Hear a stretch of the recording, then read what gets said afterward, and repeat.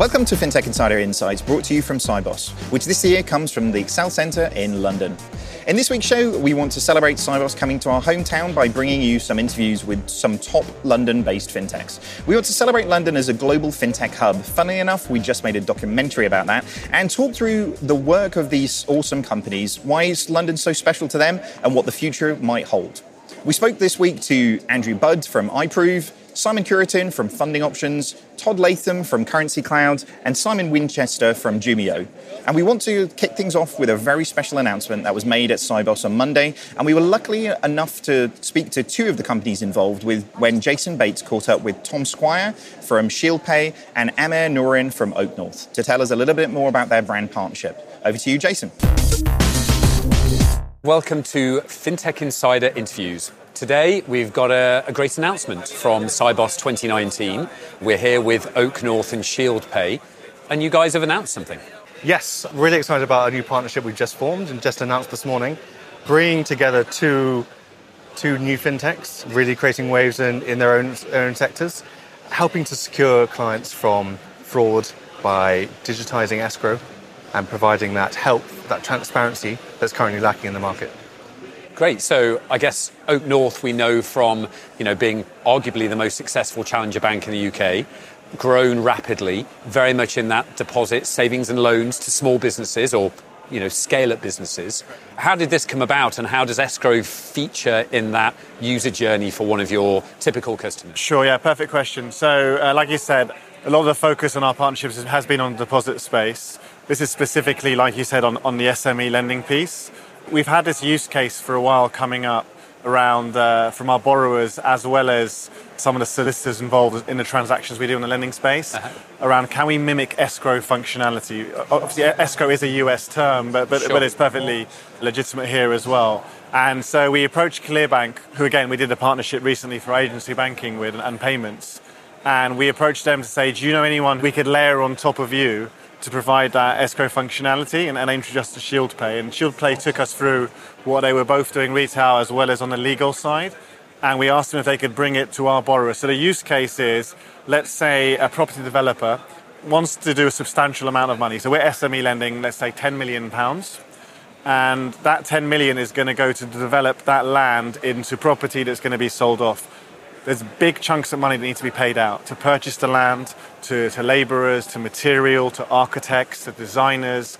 How do we know that money's going to go to who it's supposed to go on the date it's supposed to go out to without lots of manual reconciliation and phone calls? And that's still, anything manual has a fraud risk element to it. That's where these guys come in. They'd already built that functionality. We've just brought a new use case to them and said, can you apply this to us? And that's where you guys have stepped in. Yes, because we've all got experience in the legal sector. We have about 50 law firms using us on a daily basis, from daily matters to M&A transactions. So high-value payments is already something that we're pretty comfortable with now. It's the exact same problem of a lack of transparency. As soon as you send money from your account, no idea where it's going. Could have gone to the wrong account, mule accounts, etc. This really does provide that safety net of verifying the other side, so you know the money is going exactly where you want it to go. So what fascinates me is that here's three companies coming together at different layers in the stack, ultimately to provide a better end-to-end journey. Correct. Where actually, a normal SME lender would just say, here you go, here's the money, like off you go. And suddenly you're getting embedded in the transaction and the administration of it. Is there more to come in that kind of way? There is. I can't speak too much about our next phases, but there are... Not yet, but there's some really exciting things coming. Obviously, both of us are expanding quite quickly, so there's obviously some alignment there. But yeah, there's a lot of things going to be happening. So yeah, I mean, if you think about what we've got to play with Clearbank, we've got real-time payment infrastructure. With ShieldPay, we've got the security element, the fact that all parties can log in, verify. If you blend those two together, you can get a feel for the kind of things we're playing with and the next phases we're going to roll out. Now, I can't let you go without asking the question that I'm sure people will be asking, which is, commercial model-wise, how do companies come together, especially when they're providing this end-to-end journey, and have, I guess, an equitable amount of money that gets distributed to people? How does it work to make these kinds of things work? With partnerships in general, the reason why partnerships fail is because someone is trying to get something without showing what the benefit is to the other person. They have to be mutually beneficial. For us, the benefit is we want to round out the product suite we offer to our borrowers, as well as reduce fraud risk for ourselves. So our borrowers get the benefit of they can actually use Shield Pay's functionality themselves and make sure their money that they are then passing on is not going to get incorrectly used. We get certainty if the money's being used for the right reasons. Therefore, we're willing to pay someone for that service. It's that mutual benefit that Amir is talking about that is critical to a partnership like this. There's so many different areas that, being at SIBOS as well, where for the last few years, banks partnering with fintechs has been like one of the key messages. Given that Oak North are a far more progressive, forward-looking bank, it really does embrace that spirit of actually two fintechs working together, to build something pretty unique. Well, thank you very much for coming along and sharing your story. Good luck, and I really look forward to seeing these new services and end-to-end journeys come out. So thanks. Great, thanks for your time. Cheers. Cheers. Great stuff, guys. Thanks for sharing that with us. I just want to move on now to Andrew Budd from iProve. Let's hear from him now. Welcome to FinTech Insider Interviews, coming to you live from SIBOS in London. My name is David Breer, and I'm joined by Andrew Budd, who is the CEO and founder of iProve. How's it going? It's a great day to be here. I mean, it is a busy day to be here. Like, the amount of people, was it like 10,000 people at SIBOS? That's pretty impressive. It's exciting that SIBOS is in London for the first time. It is. It's good to see it back here, isn't it? I think probably putting the crown on top of it, really sort of establishing itself as sort of the leader in this space, which is great. For those who are probably uninitiated, which is difficult to say at this time in the morning, apparently, tell us a little bit more about the business and your particular role. So iProve is the world leader in the biometric verification of people using faces.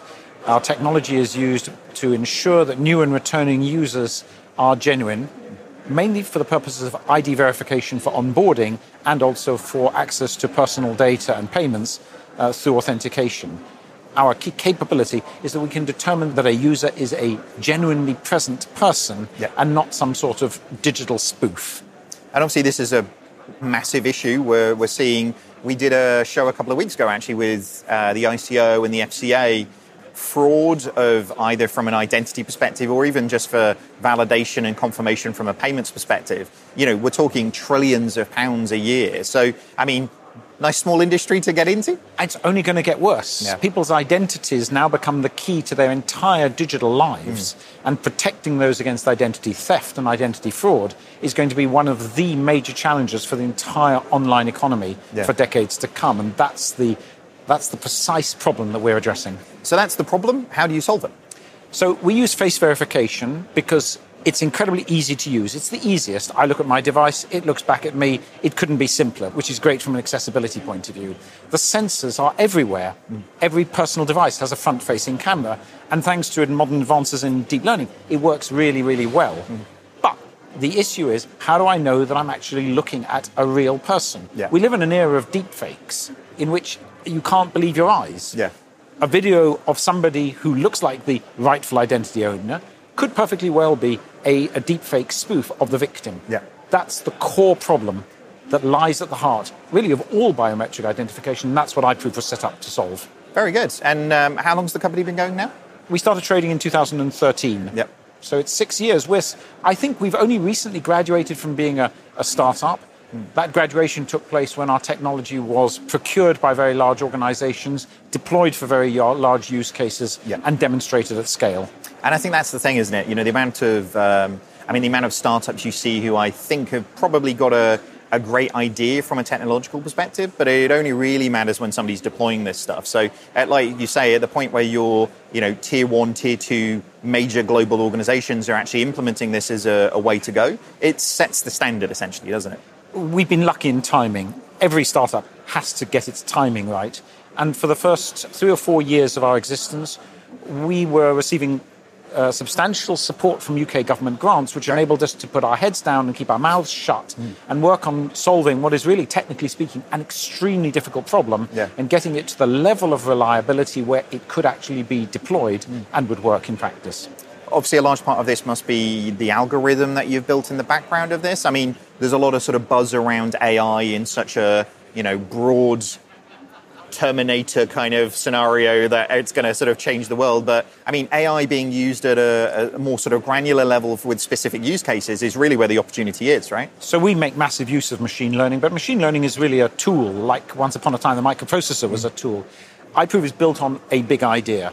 And the big idea is that you can't tell the genuineness of a person just by looking at them, whether it's a still or a video. You actually have to inject something into the image, change it in an unpredictable way, and see what happens. So our technology is based on something called a flash mark, which illuminates the face of the user from the device screen with a rapidly changing sequence of colors. Wow. We stream video of their face back to our servers, and we look at how that screen illumination, which is unpredictable, interacts with their face. Wow. That tells us whether we're looking at a skin-covered, human face-shaped object, and also it tells us whether they are genuinely present now or whether we're looking at a replay or a digital synthesis. And all without asking the user to do anything. Yeah. I mean, that genuinely is fascinating because it takes out so much of the potential for fraud at that level, because essentially you're proving that not only do they look like them, but they are them, and that it is there. So that's pretty amazing. So, I mean, you must have a queue of banks kind of knocking at the door for this right now, because,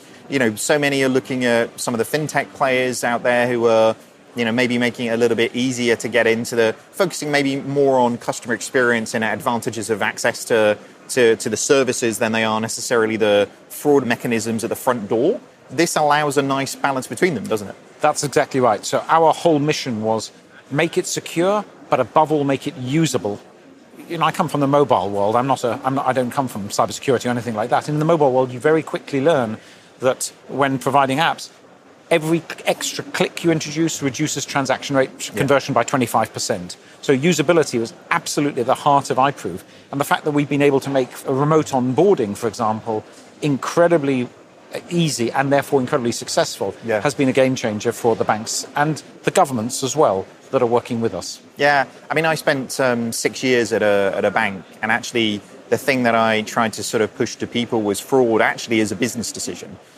You can make it impossible to get into your website and your app, and you'll have no fraud, and that's okay, but not great if you actually want customers. So to your point, in terms of other industries where actually, experience is king, and arguably I'd say the revolution that we've seen with fintech to banking means banks have a completely different bar now in terms of what good customer experience actually is. And this lets them potentially have, both things in one go, right? The era of being allowed to torture your customer is over. Yeah.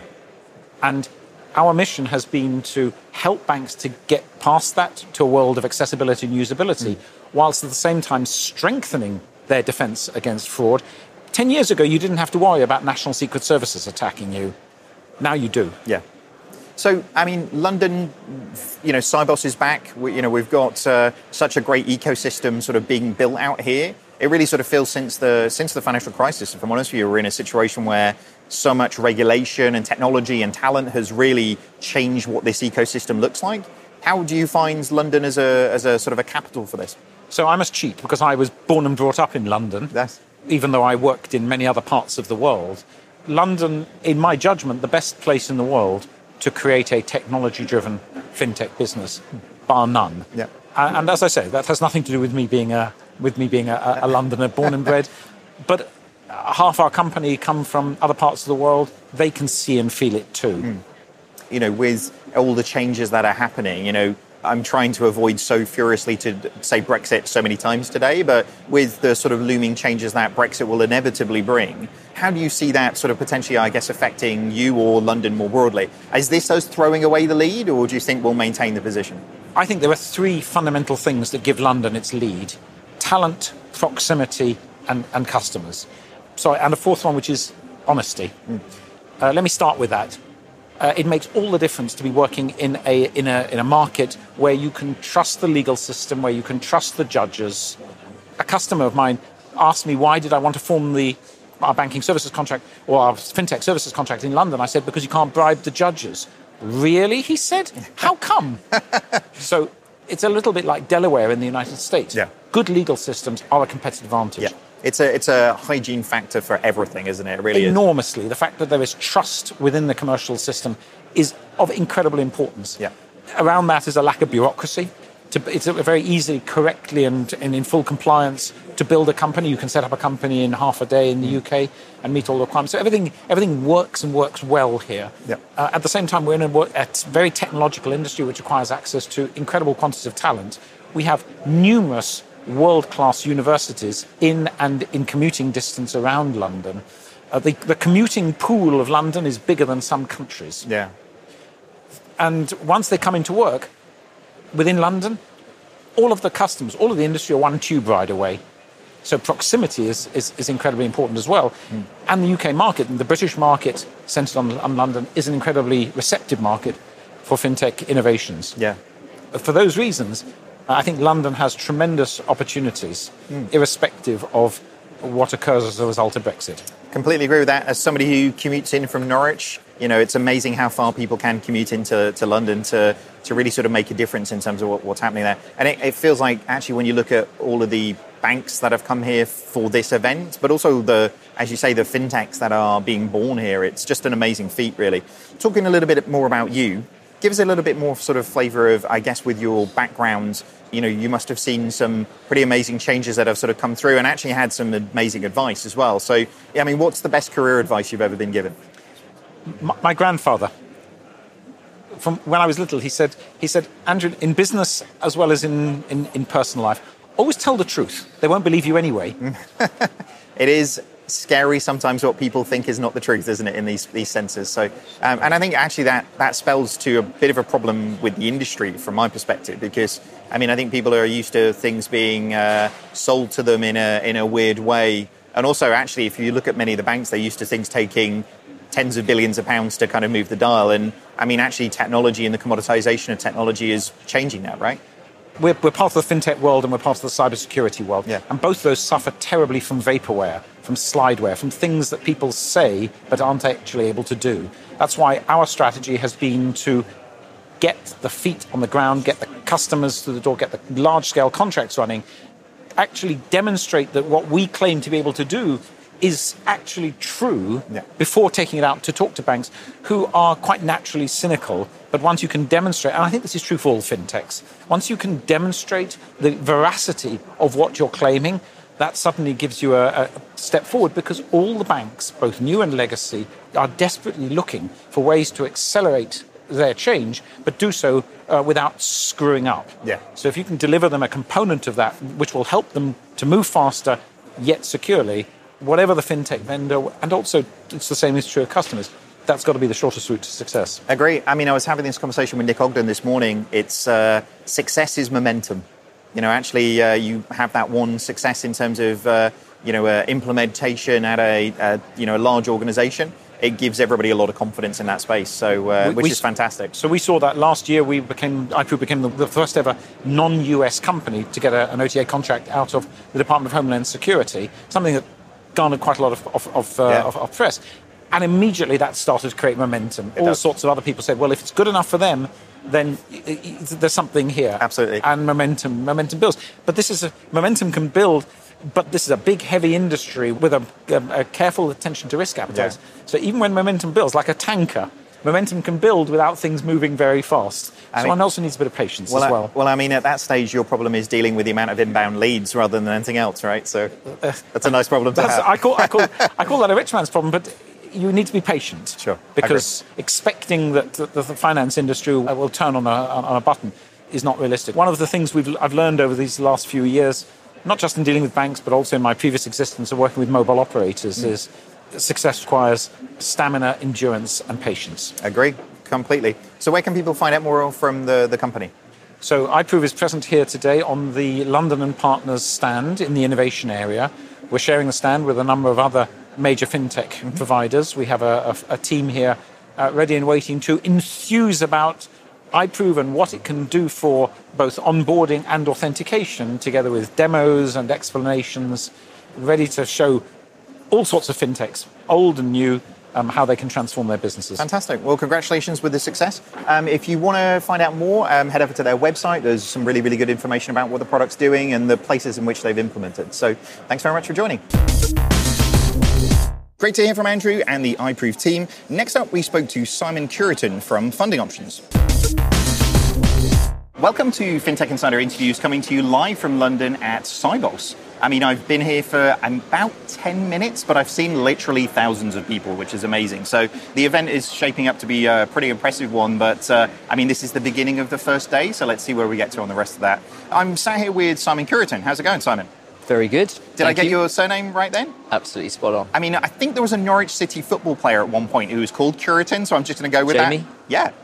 Yeah. He's not part of the family to my knowledge, but we'll claim it. Disappointing. We'll claim it. So you're commercial director over at Funding Options. Yes, correct. You guys are, hitting all sorts of highs right now in terms of press for different things. I mean, probably starting with the BCR funding. Yep. That was a pretty big win in terms of kind of getting that, I think deservedly though, because of, like I say, you guys have been killing it. So how's that been reacted to internally? Extremely positive. I mean, there's no two ways about it. For us, that was a really, really big thing. I think it's the culmination of what we've seen develop within the company for the last 2 years.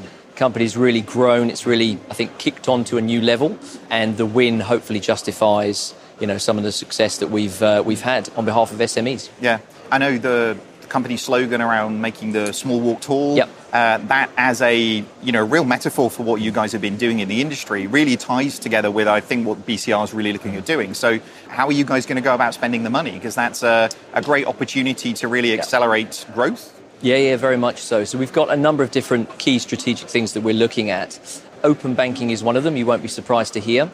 So we have a number of pledges out there in the market, and one of those is by the end of 2022 to have another 50,000 SMEs who engage with us via open banking. So that's one of the key elements. Secondly, we're investing very much in our infrastructure.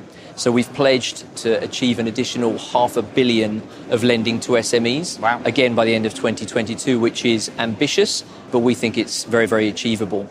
And the money from the BCR fund, together with the money that we're also putting in, the matched funding, is going to really, really help us drive that build out that we need to achieve that goal. Fantastic. And I guess, a big part of that is structure. Nick Ogden's just joined you guys. Yep. What's his official title? Chairman? He's non-executive chairman. Non-executive chairman. I never know what a non-executive and executive is in terms of powers and controls. It probably matters from an FCA perspective, potentially, I guess. But it does. Given everything he touches turns to gold right now, then that's a pretty good sign from a recruitment perspective. Yeah, very much so. I mean, from my perspective personally, I know for the rest of the exec team, I see that as a real coup. So, the first question on my mind was, why did Nick want to join Funding Options? But then when you drill into it, I know he's got a number of sort of key focus areas, one of which would be open banking. He's very, very interested in that. Clearly, he's got a number of different things that he's looking after as an exec or as a founder and owner, but it's great to have him on board. Yeah. The show today is in London, obviously. We've seen London really just explode over the last couple of years as the capital of fintech, globally, not just from a European perspective. Yeah, I agree. But we've seen 39% apparently of all of the venture capital in Europe coming into London, which is amazing. How do you think the importance of Funding Options being sort of born in London for you guys? I think it is really, really important. So the obvious things, access to talent, for example. I mean, I've worked all over the world, spent some time in Hong Kong, Australia for a number of years. There's talent everywhere. When I came back to London 3-4 years ago, you really understand just how deep the pool is. People from all walks of life, from all over the globe. Everybody just tends to congregate in London. It has a number of, advantages from a time zone perspective, location perspective. It's great in a way that it's offshore of mainland Europe. Yeah. And for me, it means that we have something really quite unique here. Yeah.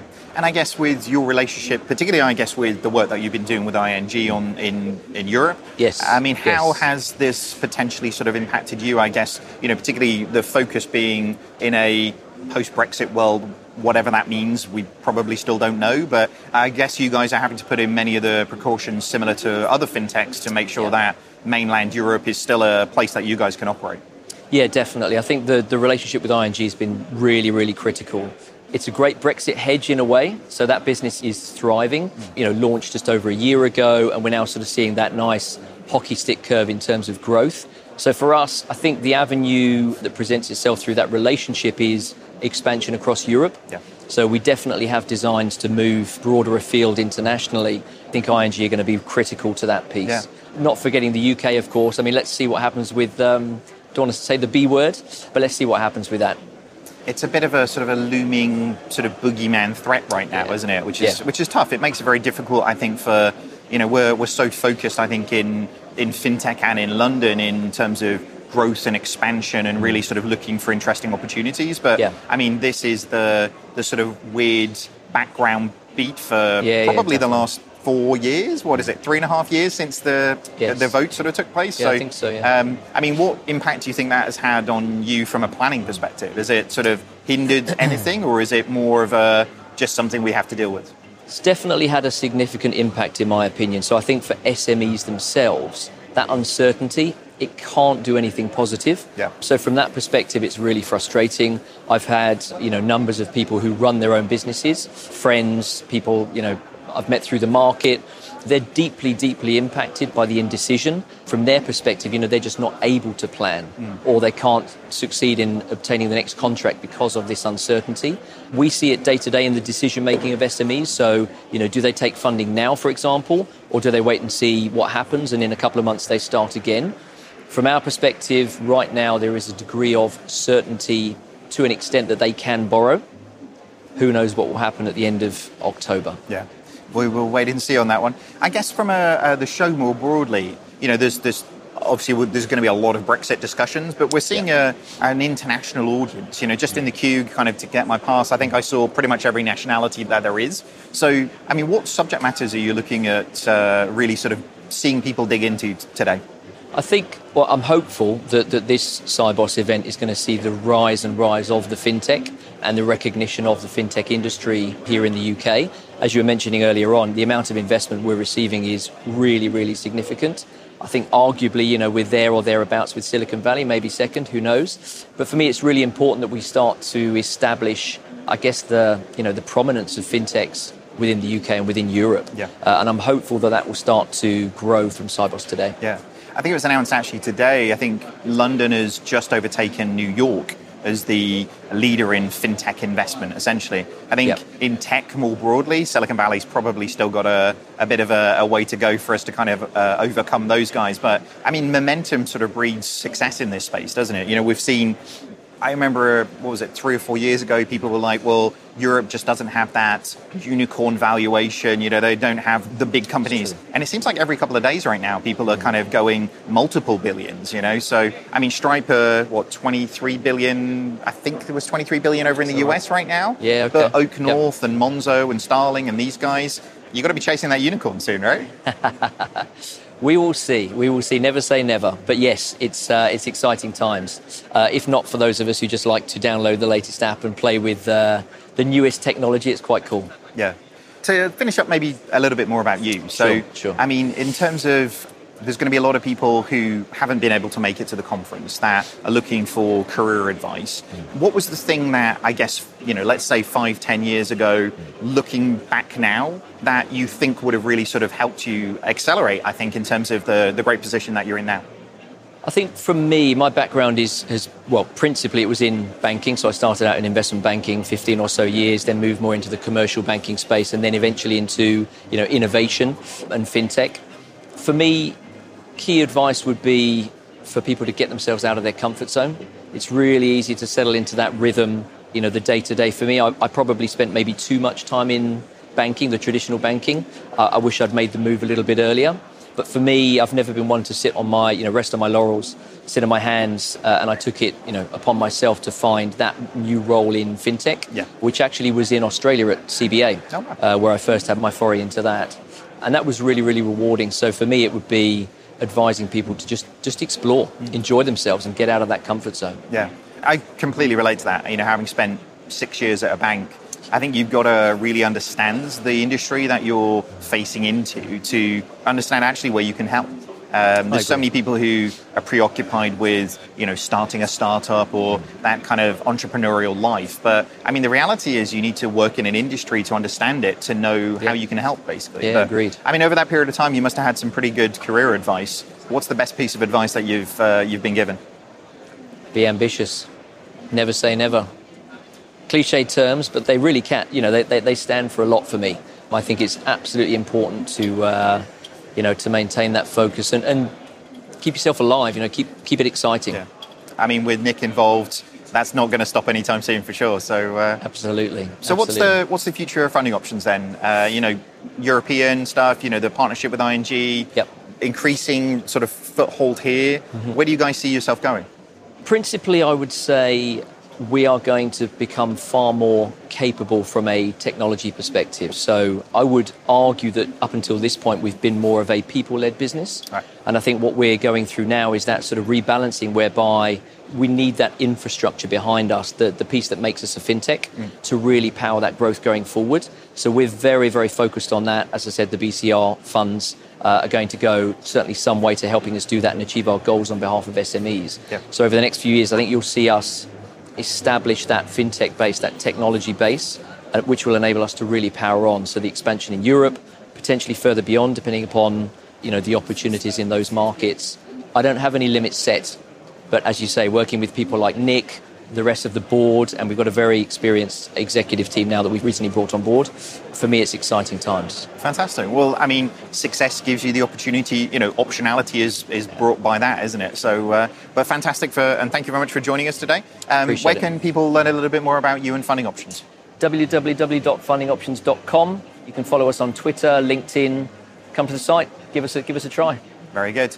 As for me, you know where to find me. You can find me over on Twitter @David Breer. Thanks for joining us right now. If you liked this chat, then head over to iTunes, leave us a review. We do love reading those reviews. Like, genuinely, I do love reading those reviews. Thanks very much, guys. See you later. Thanks. Great to hear from Simon, and congrats again to Funding Options on the Remedies Fund win. Next up, we have Jason talking to Todd Latham from Currency Cloud, another Remedies winner.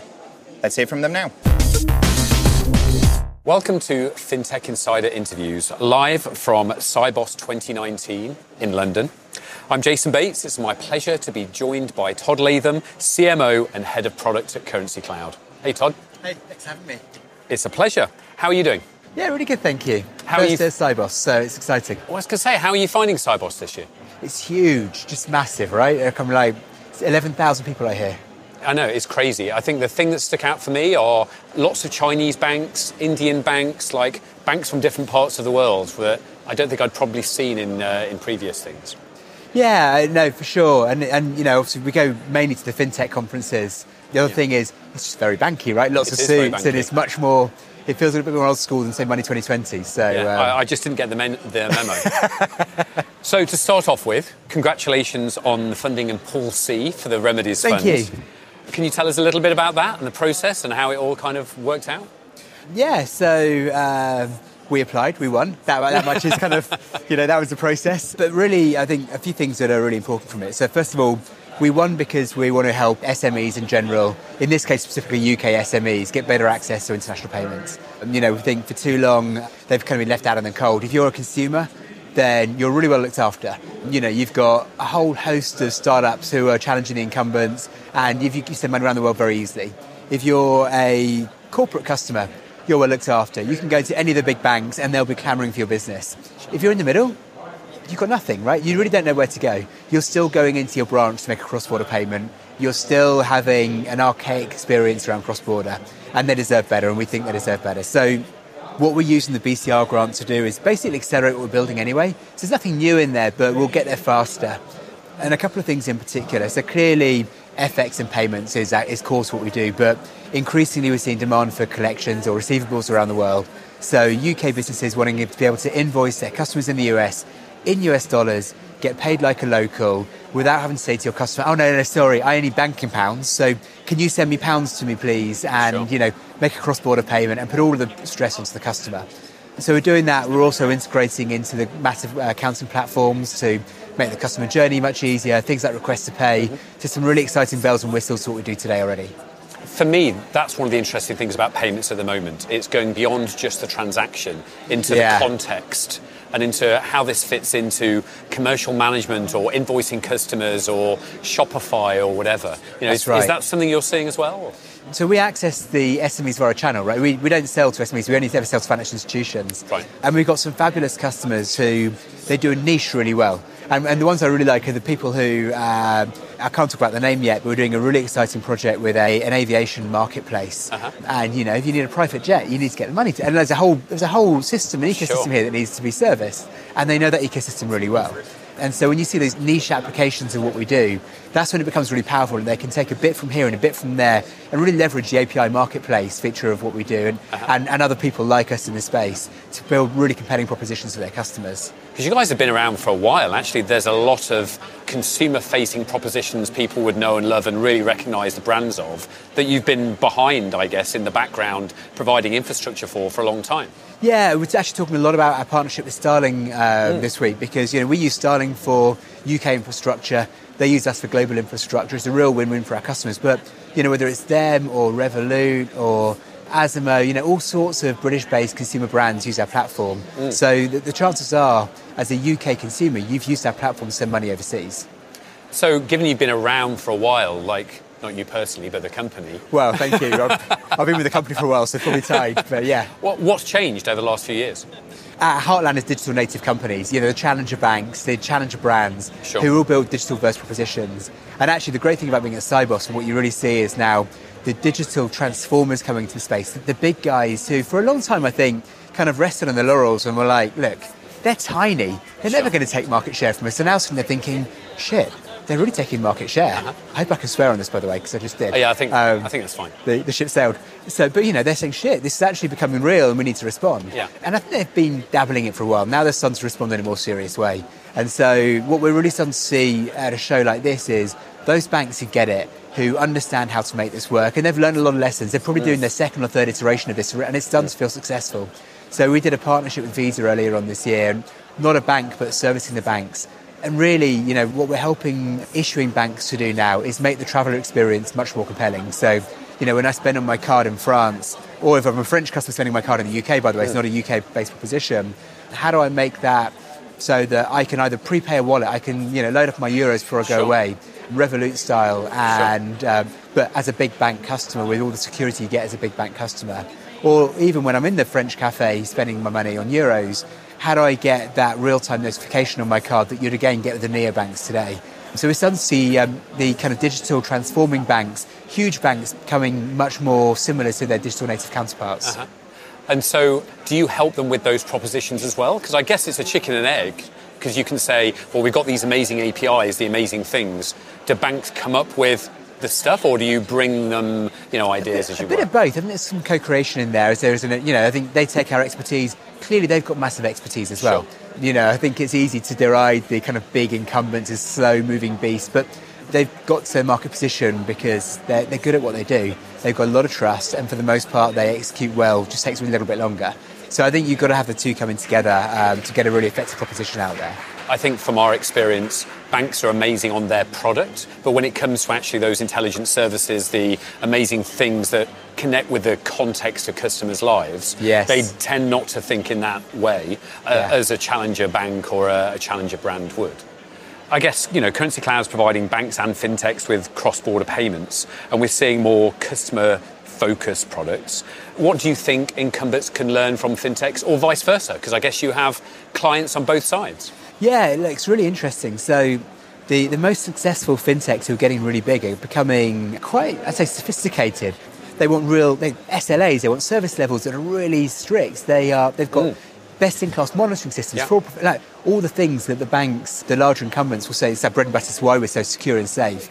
You're seeing the challenger segment now really embracing that and becoming more bank-like, frankly. That's what I think the fintechs are learning from the banks, actually. And I think what you're seeing from the banks is a greater respect for things like Agile and how Agile can really get best-in-class products to market more quickly, but not only more quickly, better, because they're tested in the real-world context, and they're people live and breathe the products, and they don't come out in waterfall iterations every 3 years.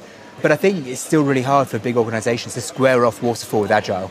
Especially if you're servicing businesses, you need to give deadlines. You've got contractual commitments, and there's that inflection point is still really hard to get right.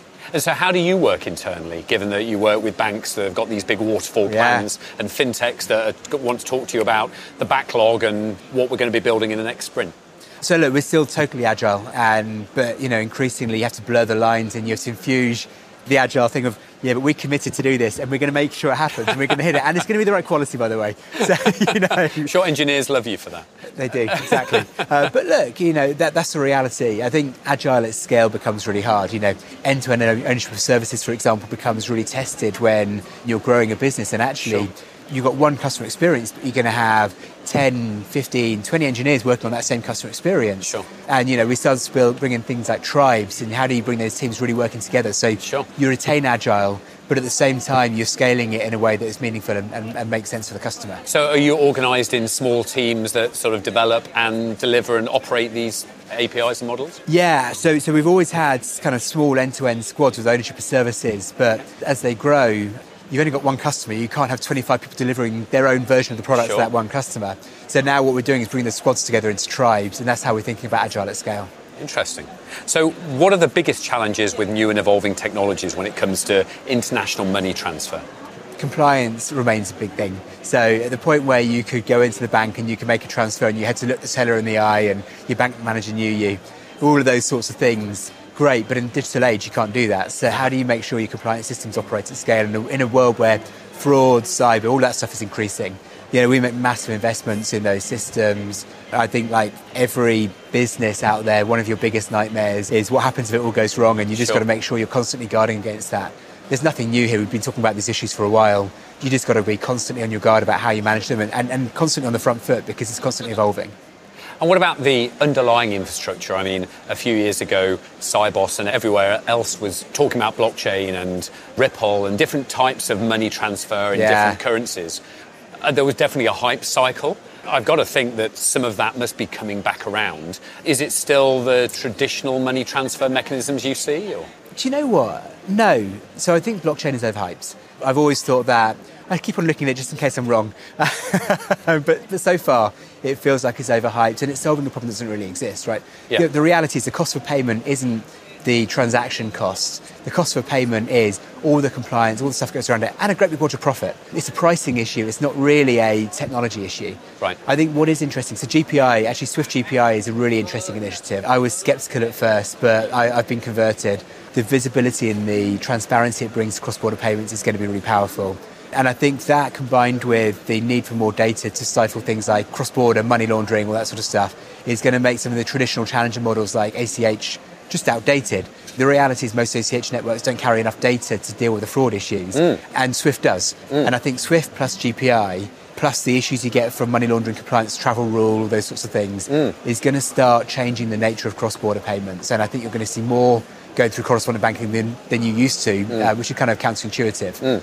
So that's I find it interesting there because we were talking to I think it was the VP of Alipay, who again was talking about context and the fact that these naked transactions of this currency and this amount to this account number is like, what can you do with that in the new world compared to all of the metadata that can be sent, both from a security and fraud perspective, but also a loyalty or, all kinds of other services that can be layered on top of things. And I guess we don't have that baked in right at the bottom, apart from new providers that are coming along saying, actually, we need to enrich this data in order to protect and serve customers better. How that conflicts with privacy regulation, it's a complex, hairy world there. Yeah, sure. And how are you finding the whole sort of PSD2 and open banking and API side on one hand, and then GDPR and privacy and, it seems like, is there a tension there? Yeah, for sure. I mean, we need to collect what we collect for compliance issues, right? Yeah. We need to make sure that there aren't bad guys sending money across our platform. And actually, we've got massive advantages there because we service all these guys. We can see if somebody's bad is putting money here and here and here and here, and we'll stop it again and again and again. And we might see the same transactions being structured 5 times. And we've got analytics that starts to prevent those sorts of things. So actually, we can use it really powerfully in a way that I don't think is against privacy regulation or anything like that. We're servicing businesses, we're servicing other customers. I think we're a layer removed from some of those concerns. Yeah. But certainly I see our customers wrestling with some of those issues. So London's often seen as like the fintech hub. We talk about the fact that we've got the regulators, the banks, the fintechs, the tech talent down Old Street, all within a very small area. But obviously we've got Brexit and a whole host of other things sort of coming along. As an international money transfer business, you must be on the sharp end of dealing with these kinds of things. Yeah, Brexit's fun. Well, I can tell you what we see. So we've got over 400 customers on our books now, and most of them are fintech companies. Sure. And they used to really come out of the UK, and increasingly they're not. So the ones in the UK are scaling up, and I think they've got escape velocity. The ones you all know and love, they're there and they'll be there forever. Sure. They'll be fine.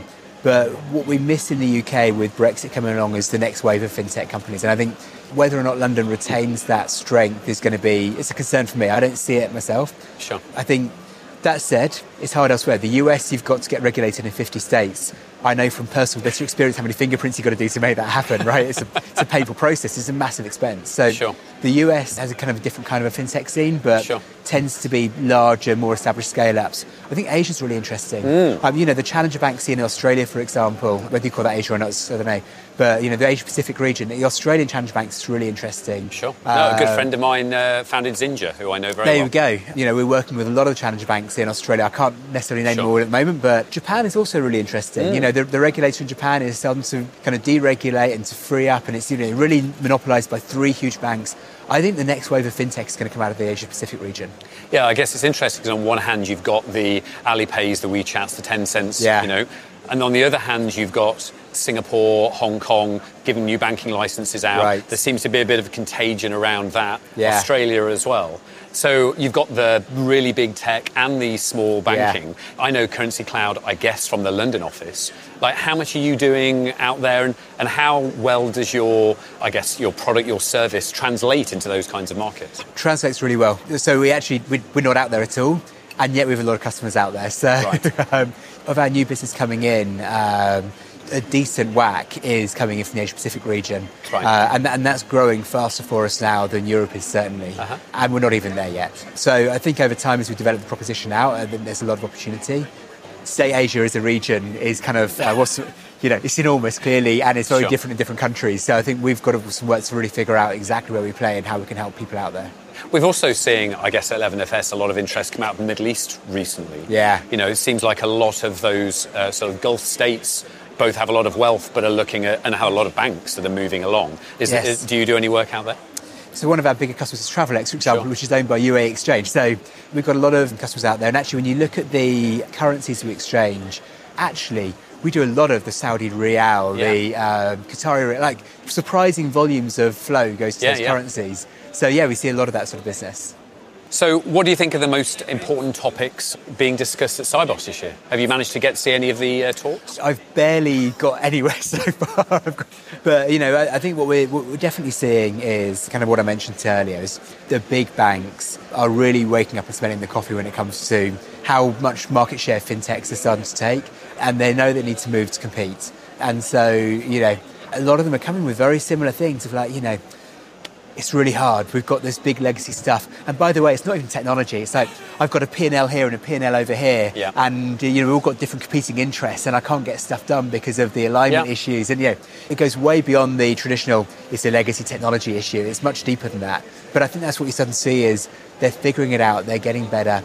Also, you're starting to see the big infrastructure players taking a much bigger role. So clearly Swift with GPI is doing a lot of really interesting innovation. But Visa are here in a big way. MasterCard are here in a big way. So I think the traditional network companies are starting to play a really big role in what the future of payments is going to look like. It's interesting looking at that stack, I guess. Yeah. Because we've got, Currency Cloud here and Form 3 here and, a variety of people playing at that level. AWS are here. And then you've got the MasterCard, the Visas, the Alipays. There's a variety of players now that are almost the accepted behind-the-hood stack. Yeah, I think that's right. Of a challenger proposition right at the top is built on all of these players underneath. Do you see more platformification, or do you think there'll be some consolidation, vertically or horizontally? I think the thing about payments is there are so many use cases. The idea that everything consolidates into 2 or 3 companies, like does with, search, for example, Sure. I just don't think happens. There are too many different ways of using the platform. So clearly, Visa and MasterCard in particular are massively acquisitive. So there's going to be some consolidation there. But I think you're still going to see a plethora of other people doing some really interesting things around the edges, and some of them will get really big. Interesting. So how did you get into all of this? Like, you didn't start your career at Currency Cloud, I guess? Like, tell me about your background. Oh, when I was 12 years old, I just dreamt of being in fintech. And no, I actually came from Amex before that Microsoft, so kind of a bit of a tech background, a bit of a fin background. And so what do you wish you'd have known then that you know now, apart from this weird company is going to come along called Google that you should really put all your money into? Work for a startup sooner. It's the most fun you can ever have in your life. You know, it moves at the speed of light, but it's so much fun. It's really interesting. Why is that? What is it about working in a startup you think is so amazing? You can just get stuff done. You know, you can see an opportunity, you can get a group of people together, you can execute on it really quickly. There's always too much, there's too much opportunity. It's like, where do you stop so that you don't get overwhelmed by it all is the issue. Yeah, one of my favourite startup quotes from a VC in the US is, startups don't starve, they drown. Yeah, it's true. And I think there's something to that. Yeah, there really is. People have this feeling that you'll get in, it's like, oh, there won't be enough, but there's just so much you can possibly do. Yeah. So, and on that, how does Currency Cloud not drown? Like, what are you focusing on? What's the future of that look like? So, I want to do one thing, and I want to be the best in the world at doing it, which is receiving money across borders, converting to different currencies and sending it. I guess it's three things, but it's the three parts of one thing. Okay. If you bear with me. But, that's what we want to do really well. We're not distracted by anything else, and I think we're executing on that vision. So the use cases are plethora, but that one bit, we're the place to come for it. Perfect. Well, Todd, thanks for joining us. Thanks for having me, Jason.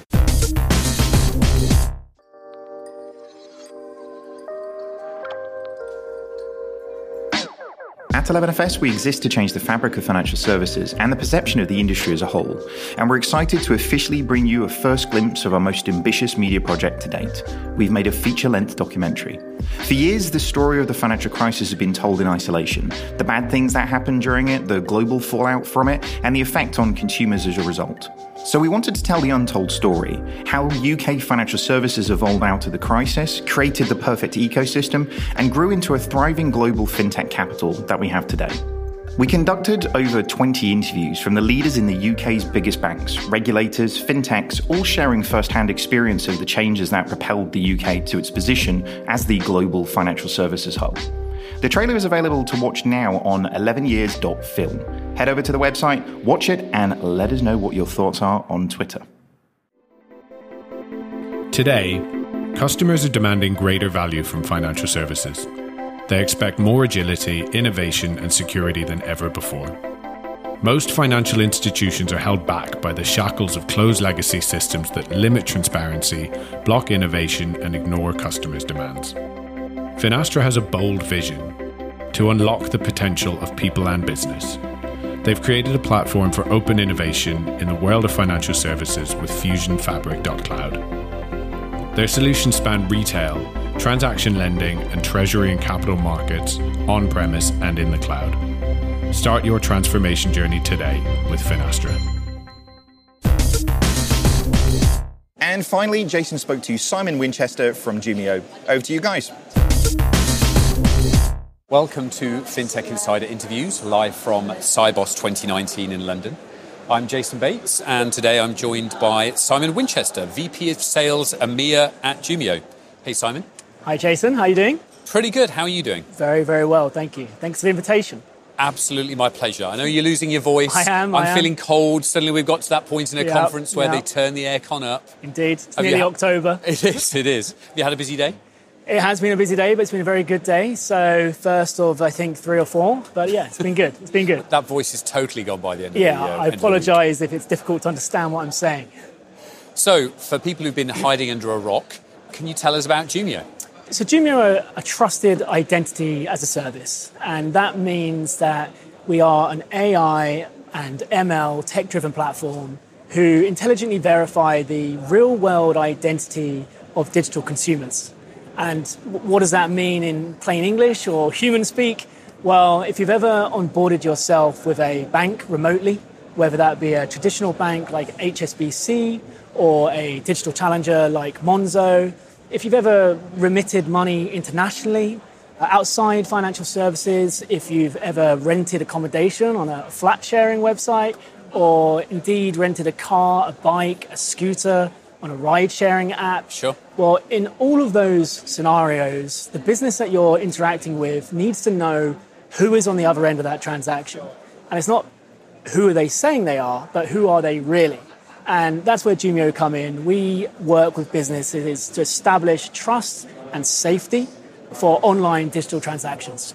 So I guess, we don't have an online digital identity. We're in this really weird sort of intermediate world where we've been doing a lot of things offline. I had to use my passport to get into this conference today. Indeed, yeah. Or you take your copy of your utility bill down to your bank. Correct. And at the same time, we've got all of these new providers that are moving money around that have to follow exactly the same rules and regulations as all of the other banks and financial services providers. And the question is, how do you do that? I mean, how did Jumio start off?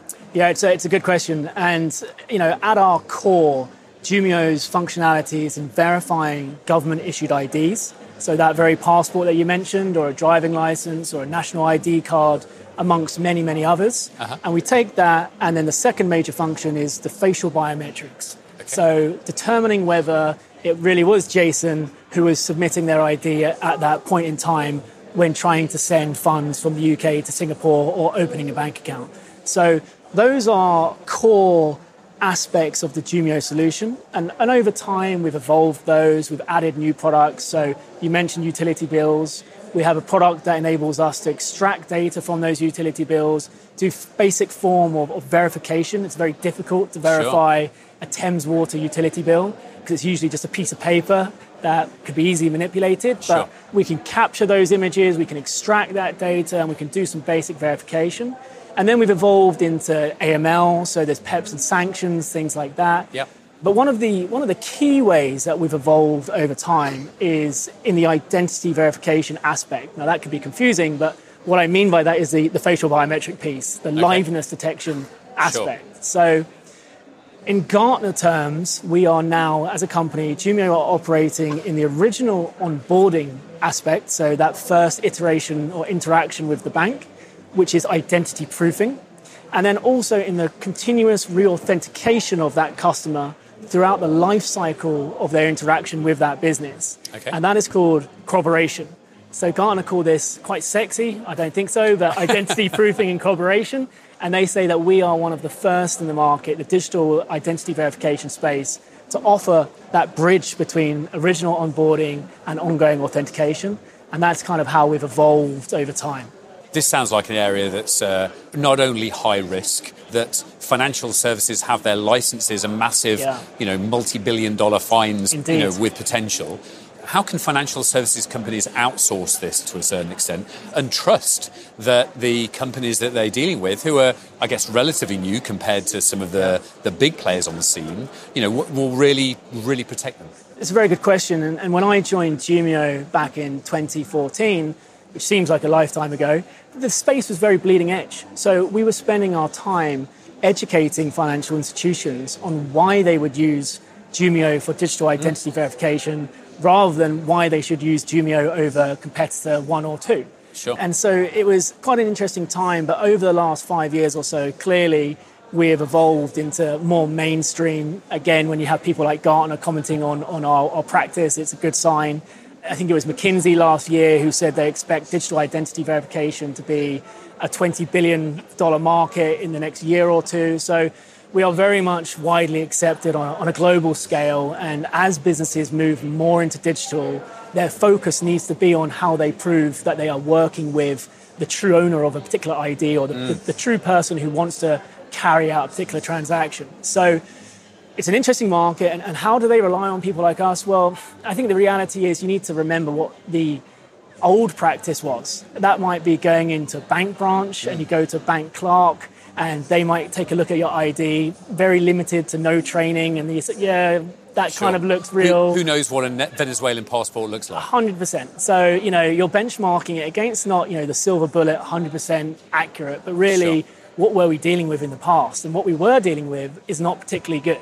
So you have that, and then you also have companies, businesses that have been trying to keep it internally. So a bank or a payment system or a remittance company, you name it, might have been working themselves to verify IDs online. And as they grow, it either becomes totally impractical that they're not trying to be a Jumio, a digital identity verification business. They're trying to be HSBC or Monzo. And that's what they should focus on. So they get to the point where maybe their accuracy levels or their capacity is not good enough or high enough as expected.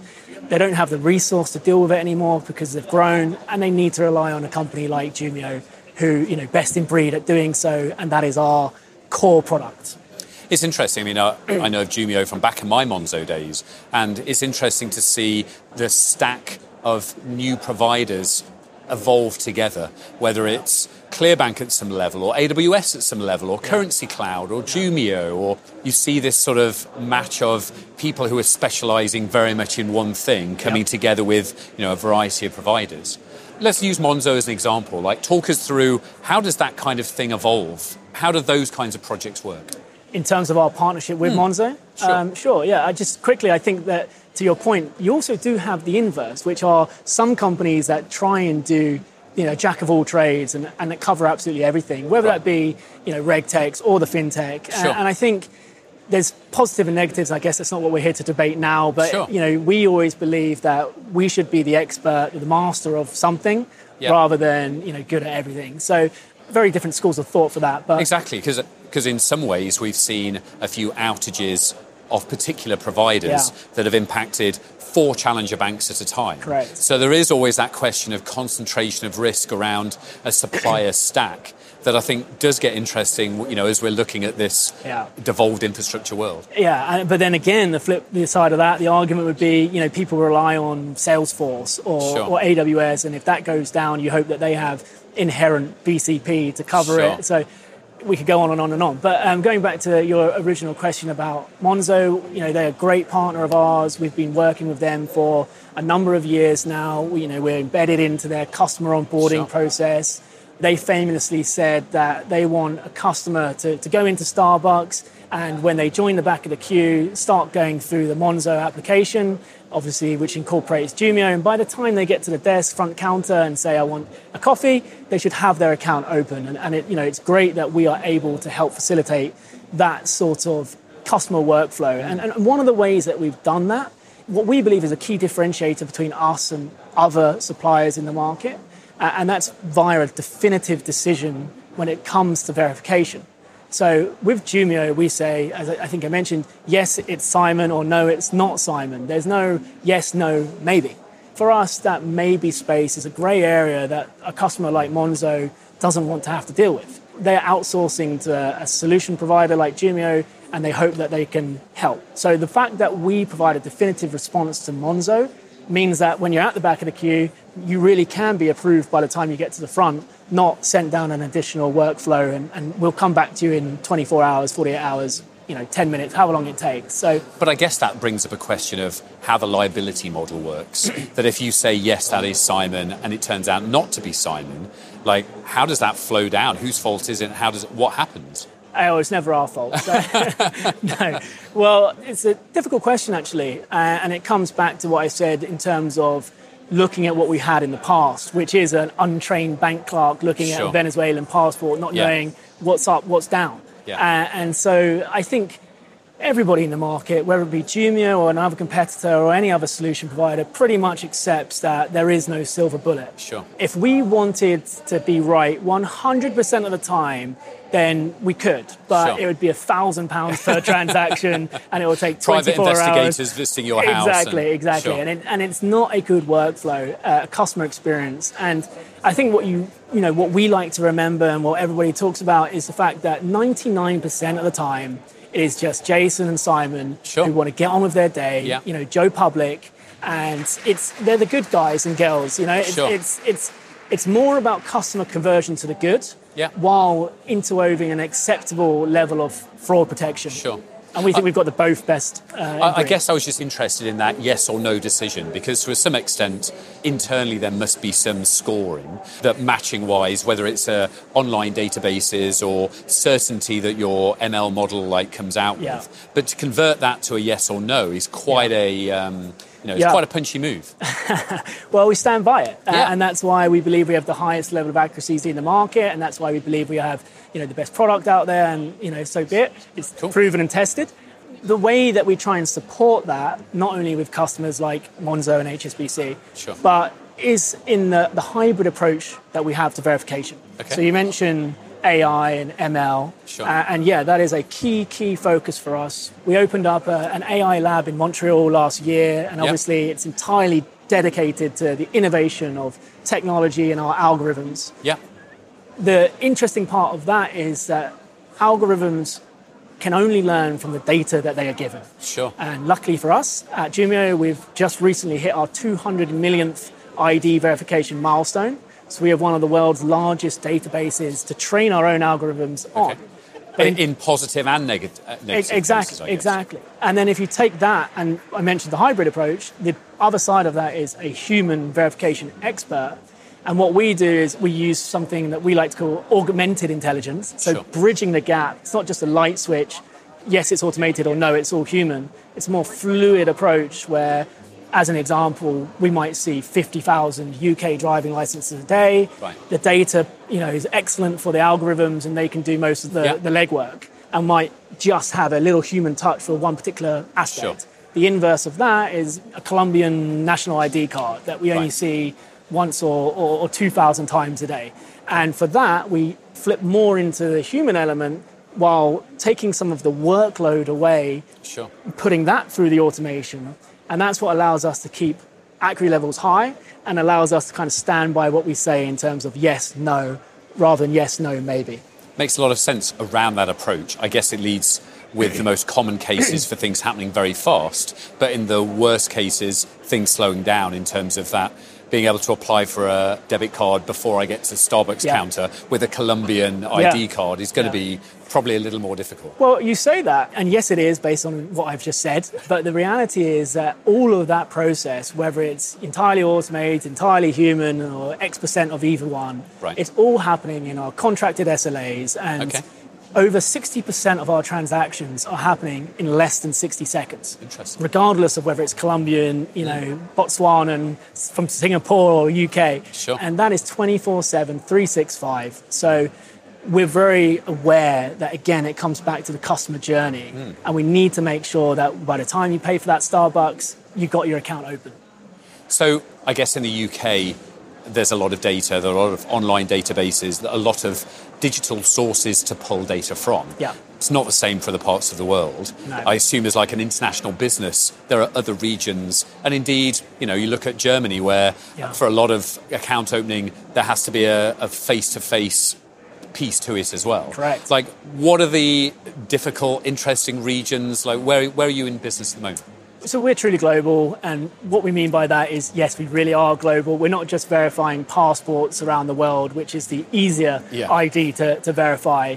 We have different levels of depth because in the UAE, we know that they want to use an Emirates ID card. So if you can't support that, then there's no point doing business there. You're not going to help your customer base. And same in Colombia, we keep mentioning, you need to have the driving license, and if you don't, then you're in trouble. So we believe that we have the greatest depth of support from a coverage perspective globally.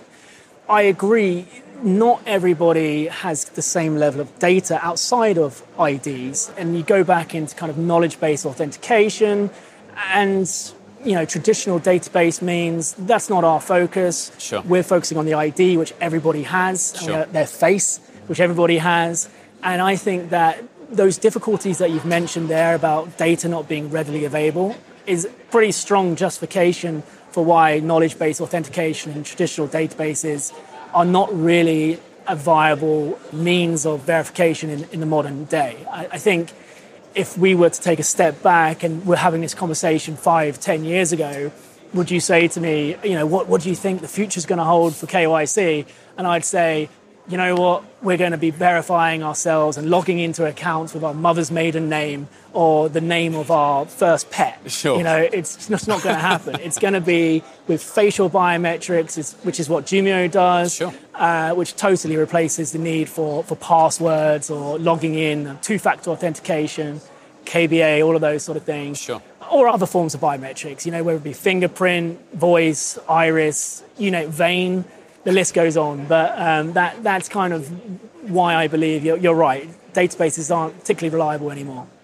So I guess we're on the first day of SIBOS. There's a few more coming. Is there anything that you've seen so far, or anything that you're looking ahead and see as a trend or something that interests you? It's only day one, so there's a lot more to go. And I think by the sound of my voice, you could probably tell that I've spent most of my time talking rather than actually listening. So I'm certainly going to try and do more listening over the next couple of days. But I think the general theme of the event, focusing on AI and a hyper-connected world, are obviously very important aspects globally, within the UK fintech market, financial services, but also more specifically as well for Jumio. Because as everything becomes more and more online, as I've mentioned already, there's got to be a continual focus on making sure you're dealing with the right people, making sure that there's trust and safety between the business and the consumer. And all of these things are where Jumio obviously play. So I'm very interested just to see kind of what the talk track is. I'm interested to see, you've mentioned Germany and the strict regulations. I'm interested to see what talk there is about other regulators, maybe relaxing their processes, becoming more like the FCA, who have been very inclusive, very kind of forward-thinking in what is allowed in terms of digital onboarding and just sort of enabling fintech to grow rather than restricting it with tight regulations. So those are the types of things that looking forward to hearing more about. Where is Jumio heading? Because in some ways you might say we are in this weird intermediate half offline, half online world. Yeah. It's likely at some point that we get to a digital identity.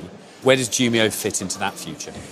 I think that there's definitely going to be more and more of a focus on digital identities. I don't think it's going to happen overnight. And I think we've been talking about it for quite a while. And there's definitely movement in that area. And I'm excited to see what happens and when.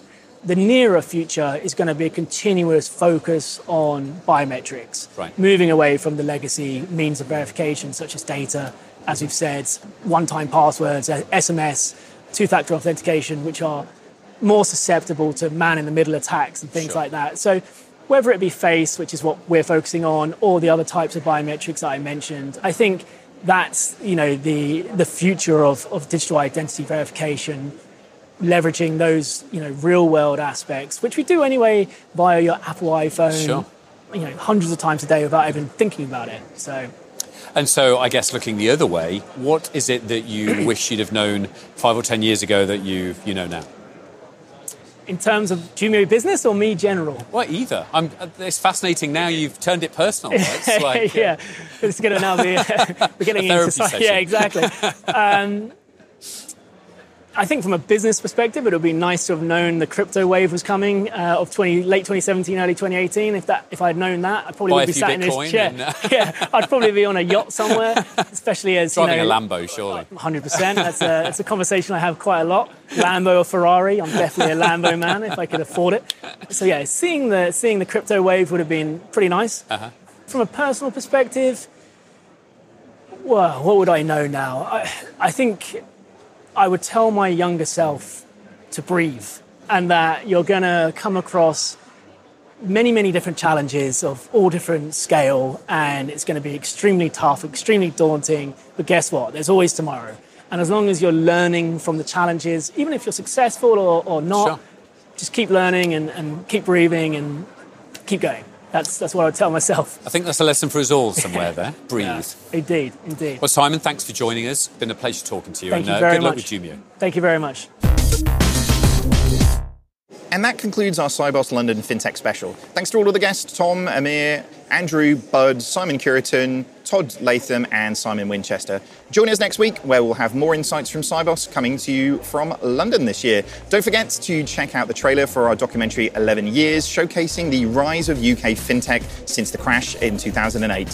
Stay tuned for the full film on the 3rd of October at 11years.film. Thanks for listening. Goodbye.